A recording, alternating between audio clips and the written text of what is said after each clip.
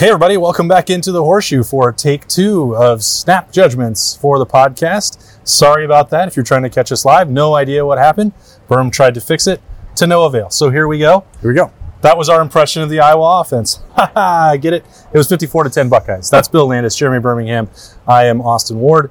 As I feel like I've said before, just a weird win as Ohio State kicked off the second half of the season with a win in here.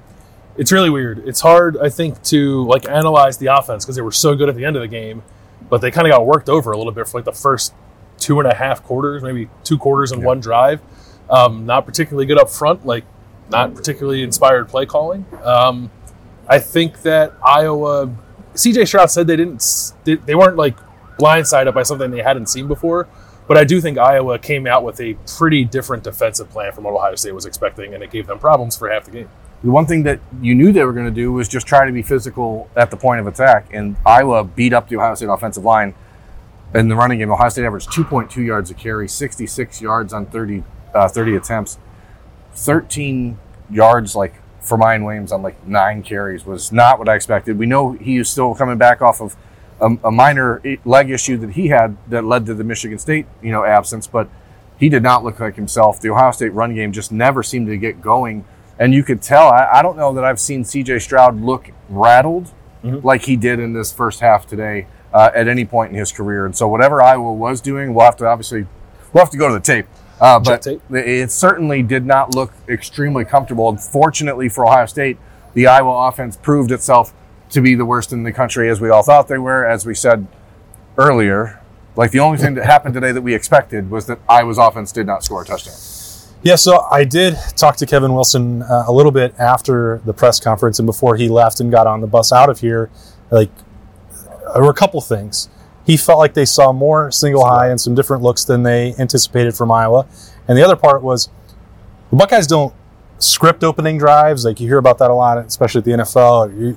The stuff you rep and you want to go out and do it on the first drive of the game. Ohio State doesn't necessarily do that, but they do have some plays and different looks that they want to get into early that they're really comfortable with. And then the fact that they had nothing but plus field position or starting in the red zone and compressed areas didn't really allow them to get into that. I'm not saying that that's a good excuse or justification or whatever else, but that's the way Ohio State felt. And then over the course of a game, I think this is why it's weird to evaluate this, as you said, Bill, because by midway through the third quarter, certainly into the fourth, the score starts getting out of hand because Ohio State found out some opportunities in the passing game, and C.J. Stroud hit 2 or 3 shots in a row on that one drive leading up to the Emeka Egbuka touchdown, which was just a jaw-dropping pass. Okay, you play 4 quarters of a game, and they won 54-10. Iowa's also a very good defense. So there's some credit to go around. There's some things, as we do every single week, to nitpick. And it's just the way you felt after the first half, it should have disappeared, but it just stuck in my brain. I think you're allowed to be frustrated with how it was going in the first half, but I also think, too, you have to give them a little bit of credit, Ohio State, for figuring out the answers. It did seem like they got more single high than they thought. They probably got more man coverage than they thought they were going to get. The touchdown to, was it Emeka here, the slot kind of wheel route almost. That was a man coverage beater. They had Julian Fleming on the deep post on the middle of the field against what looked like man coverage as well. So they got into it. They got into the things they needed to get into. Just took too long. That happens sometimes with this offense, I think. I personally do not think that sorry we were too close to the end zone is a valid excuse for why they struggled early in the game. But I get that it's not exactly what you're expecting coming in. I'm more alarmed, if that's the right word, with the lack of a run game and the lack of push up front. And what I thought was the running backs. We've seen Trevion Henderson and Maya Williams both throughout the course of the season at times try to bounce stuff that leads to lost yardage. And I thought that happened too many times today. It happened a lot. That's obvious. I don't know. 1 is probably not too many, but 5 or 6 is definitely too many. And you saw just a front 4 of Iowa that was beating Ohio State to the point of attack and getting in the backfield and causing some chaos. Ultimately, I was down here at halftime. I'm like, man, 26-10 at half. You think, okay, 52-10 final, and then you think there's no way it's gonna. But that's what happened essentially. Tacked on an extra 2. It didn't feel good. I think that there is definitely one of those moments where you go, you just brush it off and say, let's move forward and prepare for Penn State. But you know what Penn State's going to do up front. They're going to watch what Iowa did and try to mimic that a little bit. Yeah. And again, I think the biggest concern for me is just that Ohio State was unable to assert itself, offensively on the line. I mean, defensive line played incredible. Zach Harrison played the best game of his career at Ohio State without question. And so there's a lot of positives, but as you look towards a team that is trying to win a national championship, the expectation for this team right now is to win a national championship. That is not the type of performance you expect after an off week. I was going to say, we'll have plenty of time to get into the positives. I don't think we're quite there yet on snap judgments because we've got to talk about Jackson Smith-Njigba, what we think about Ryan Day's explanation of the pitch count. It appeared to me, I don't know what that number was supposed to be, that Jackson Smith-Njigba went over after that route. It was overthrow. He got gimpy. It looked like he might have got kicked in the leg or something behind as he was trailing it. And then he went right to the sideline. There was still a third down coming up. There were 3 trainers attending to him. They were looking at his left knee. Did not look to me like they were evaluating the same hamstring issue that had kept him out for the last month. I don't know that. I'm not a doctor. That's what I saw. Nobody afterwards seemed to express any concern about Jackson Smith-Njigba's availability moving forward. The closest anybody got was that Emeka Egbuka was like, we know that he wants to be out there more than he was today. We're hoping that he gets a chance to do that next week against Penn State. Optimistic about that. I don't know if that would be the right way to describe it, but that was what they said. Nobody was panicked about it. Yeah. But the explanation was strange. I think both things can be true, that he was on a pitch count and that he tweaked something else. I don't think they arrived at the point where they wanted to pull him out of the game the way they hoped they would. It's probably the best way to say it. I think something did happen there. But he stayed on the sideline for the remainder of the first half. And he was like right by Brian Hartline. Yeah, he had his helmet on. Like he was ready to go back and he was doing some jogging with it. Like it didn't look like he was bothered all that much. And I do think you need to be cautious with a guy like that, especially coming back off the injury that he was coming back from. But I don't think the way that it was portrayed to us post game is exactly what happened. Yeah, let's just say that. This is one of these things. Like we knew going into this game that there was going to be a pitch count for Jackson Smith-Njigba. We talked about it all week. Did he hit it? Probably. I mean, they were at the 20-play mark or so with him. Certainly not the start he wanted. He gets one catch and he fumbles on it. He got popped pretty good and dropped the ball. Certainly didn't look like he was totally into the rhythm. But as we were talking about, before we were recording this, like the ludicrous nature of this offense is such that you don't need the best receiver in the country to be great. And I want to talk about positives because there was a positive for me after C.J. Stroud throws that interception on the first play of the second half. Obviously, the Buckeyes get the ball back the next play, which is whatever in itself weird. This entire day was weird. A little hot potato. But Iowa's really good at playing hot potato. They have an offense that loves to give the ball away and a defense that can take it back. Yeah. It's Kirk Ferentz, Brian Ferentz. They're exceptional. I got a career move for you. But hot potato Olympics. CJ completed his next 7 passes. Yep. 3 of them for touchdowns. All of them high degree of difficulty throws. And to me, like, what you see out of him is a kid who just doesn't get fazed by his mistakes.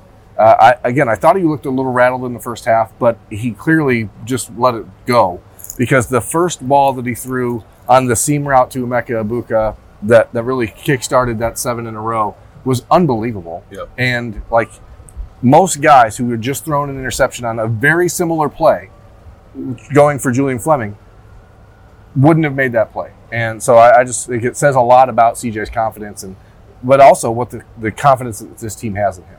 I've consistently said that I understand CJ's point. I get his point. I support his position that it's better for him to use his arm to take advantage of the playmakers he has. Today was the first real time. Like Nebraska, I know that there were bad decisions in that game, forced balls. Like that was I'm not a running back day. Like I understand that people have had this concern before today. I really have not. Today, I thought the interception and then the ensuing, it was 3rd and 7 or so, Bill, I think. He just stood there and he was frozen in the pocket like he was a glitching Madden player. And there was just a free first down there and he refused to take it. It doesn't mean left late. Yeah, it doesn't mean to me that he shouldn't continue to use his strength, which is his arm. But when there are better defenses, and I was one of the better ones that you're going to face in the country, to be honest, based on what I saw today, you have to make some plays.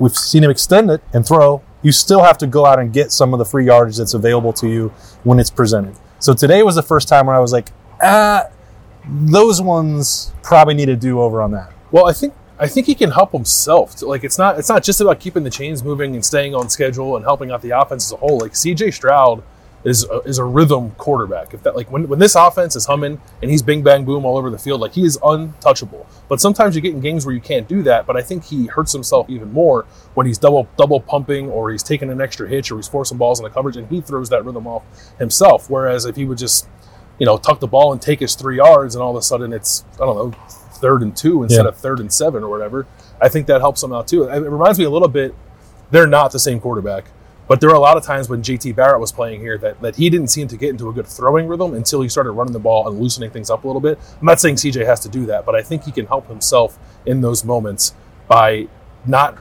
holding the ball so long that it results in a negative play or a bad play, and then I think he gets thinking a little too much. Yeah, and the Iowa defense deserves some credit. I mean, they played a very good game. They came in and did exactly what we thought they would do. They did not make mistakes. Even on the long touchdown to Julian Fleming, that was just a better throw than the coverage, but it was really good coverage. The touchdowns to Marvin Harrison in the corner was great coverage. The touchdown to Emeka Ibuka, great coverage. Those guys are where they need to be. And I think sometimes because CJ is so comfortable throwing to receivers who make catches that most guys in the country just can't make, like it allows for him at times to be less precise than he probably needs to be. But when you're playing against a defense that actually can make that hurt, you saw that discomfort and disjointedness in the offense. But, I mean, again, some of that credit goes to Iowa. Some of it is just the offense needs probably to get a little bit cleaner. Okay, yeah, the Iowa offense is really, really bad. They had no chance against Ohio State's defense the way they played today. As you said, Zach Harrison, that was the finest performance. Like, forget about the level of competition. Iowa's usually pretty well known for their offensive lines. They had no chance against Zach Harrison today. He looked like he was coming, like he was using his track speed again and firing out of the blocks. That was some of the most impressive get-offs that you're ever going to see from a defensive lineman. Phenomenal performance from him. Tommy Eichenberg told Berm that was his first touchdown probably since 5th grade. He seemed incredibly nonplussed about it for a defensive linebacker to score a touchdown and accomplish a lifelong dream for many players. And he was just like, yeah. I think he was bothered by the fact that him scoring a touchdown meant that he had to then answer questions. Had to talk about it post game. Yeah. Next time he's just going to drop it. I tried like 3 times, and then I was like, you don't care? Like, okay. Him scoring a touchdown, however, is what he needed to do to maybe make people around the country realize that he's the best linebacker in the country right now. And I don't mean the best linebacker in the country except for anyone else. I mean the best linebacker in the country is Tommy Eichenberg. He's playing at a level that is just exceedingly rare. But he also proved that he's better with the ball in his hands than Tanner McAllister. Oh boy! So I did ask Tanner. I joked with Tanner about it, so I don't think I'm joking. Tanner was more amusing and enlightening because I tried to make the same sort of jokes with him, and I said, Tanner, aren't your interceptions too easy? And he was like, yeah, kind of, but Jim Knowles puts us in these positions, and I've got to be in the right place, and that's an example of the secondary becoming more comfortable with the bluffs and disguises, and was much more good-natured about it, which I appreciate about Tanner McAllister. I also appreciate Tommy Eichenberg, too, because there's something to be said about the challenge of trying to get something out of him. It feels to me that this, like Jim Knowles talked a while ago about guys need to get more comfortable in the scheme, and then the turnovers are going to come. Guys need to get more comfortable in the scheme, then the sacks are going to come. That Tanner McAllister picked that first one. It was a terrible throw by Spencer Petras, but I also think he was confused. Actually, I really enjoyed it. Iowa warmed my heart today with how bad they were on offense. But I do think that was a result of disguising coverages, as you just said. Like, feels like they're building on something. This was a really, really, really bad offense, which was pointed out to everybody on the defense multiple times as we were getting asked questions after the game. But it was still a really, really solid defensive performance, and regardless of the caliber of opponent, I think something to hang their hat on and something to be encouraged about as they continue to try to get better. What we saw was that the rivalry between Iowa and Wisconsin never sleeps. And Spencer Petras and Graham Mertz were like, I could throw a worse interception in this stadium than you can. And I don't know who won exactly. Spencer Petras won. Spencer Petras. He definitely won. Iowa pulled him to start the second half mercifully. And then, of course, Alex Padilla comes in, and the first thing Promptly he does throws an interception. fumbles the ball in the first snap. Throws a oh, boy. Do you know what that should tell us? That it's definitely coaching. Maybe. I think we can get there. Yeah. What else today? Yeah. Noah Ruggles. Noah Ruggles and Jesse Mirko continued to play. Okay. Mirko's good. But not so good for the special teams. Bradley Robinson left on crutches, right knee wrapped. It does not look good, the initial prognosis. That is a low-key blow for Ohio State. He's a great long snapper, consistent.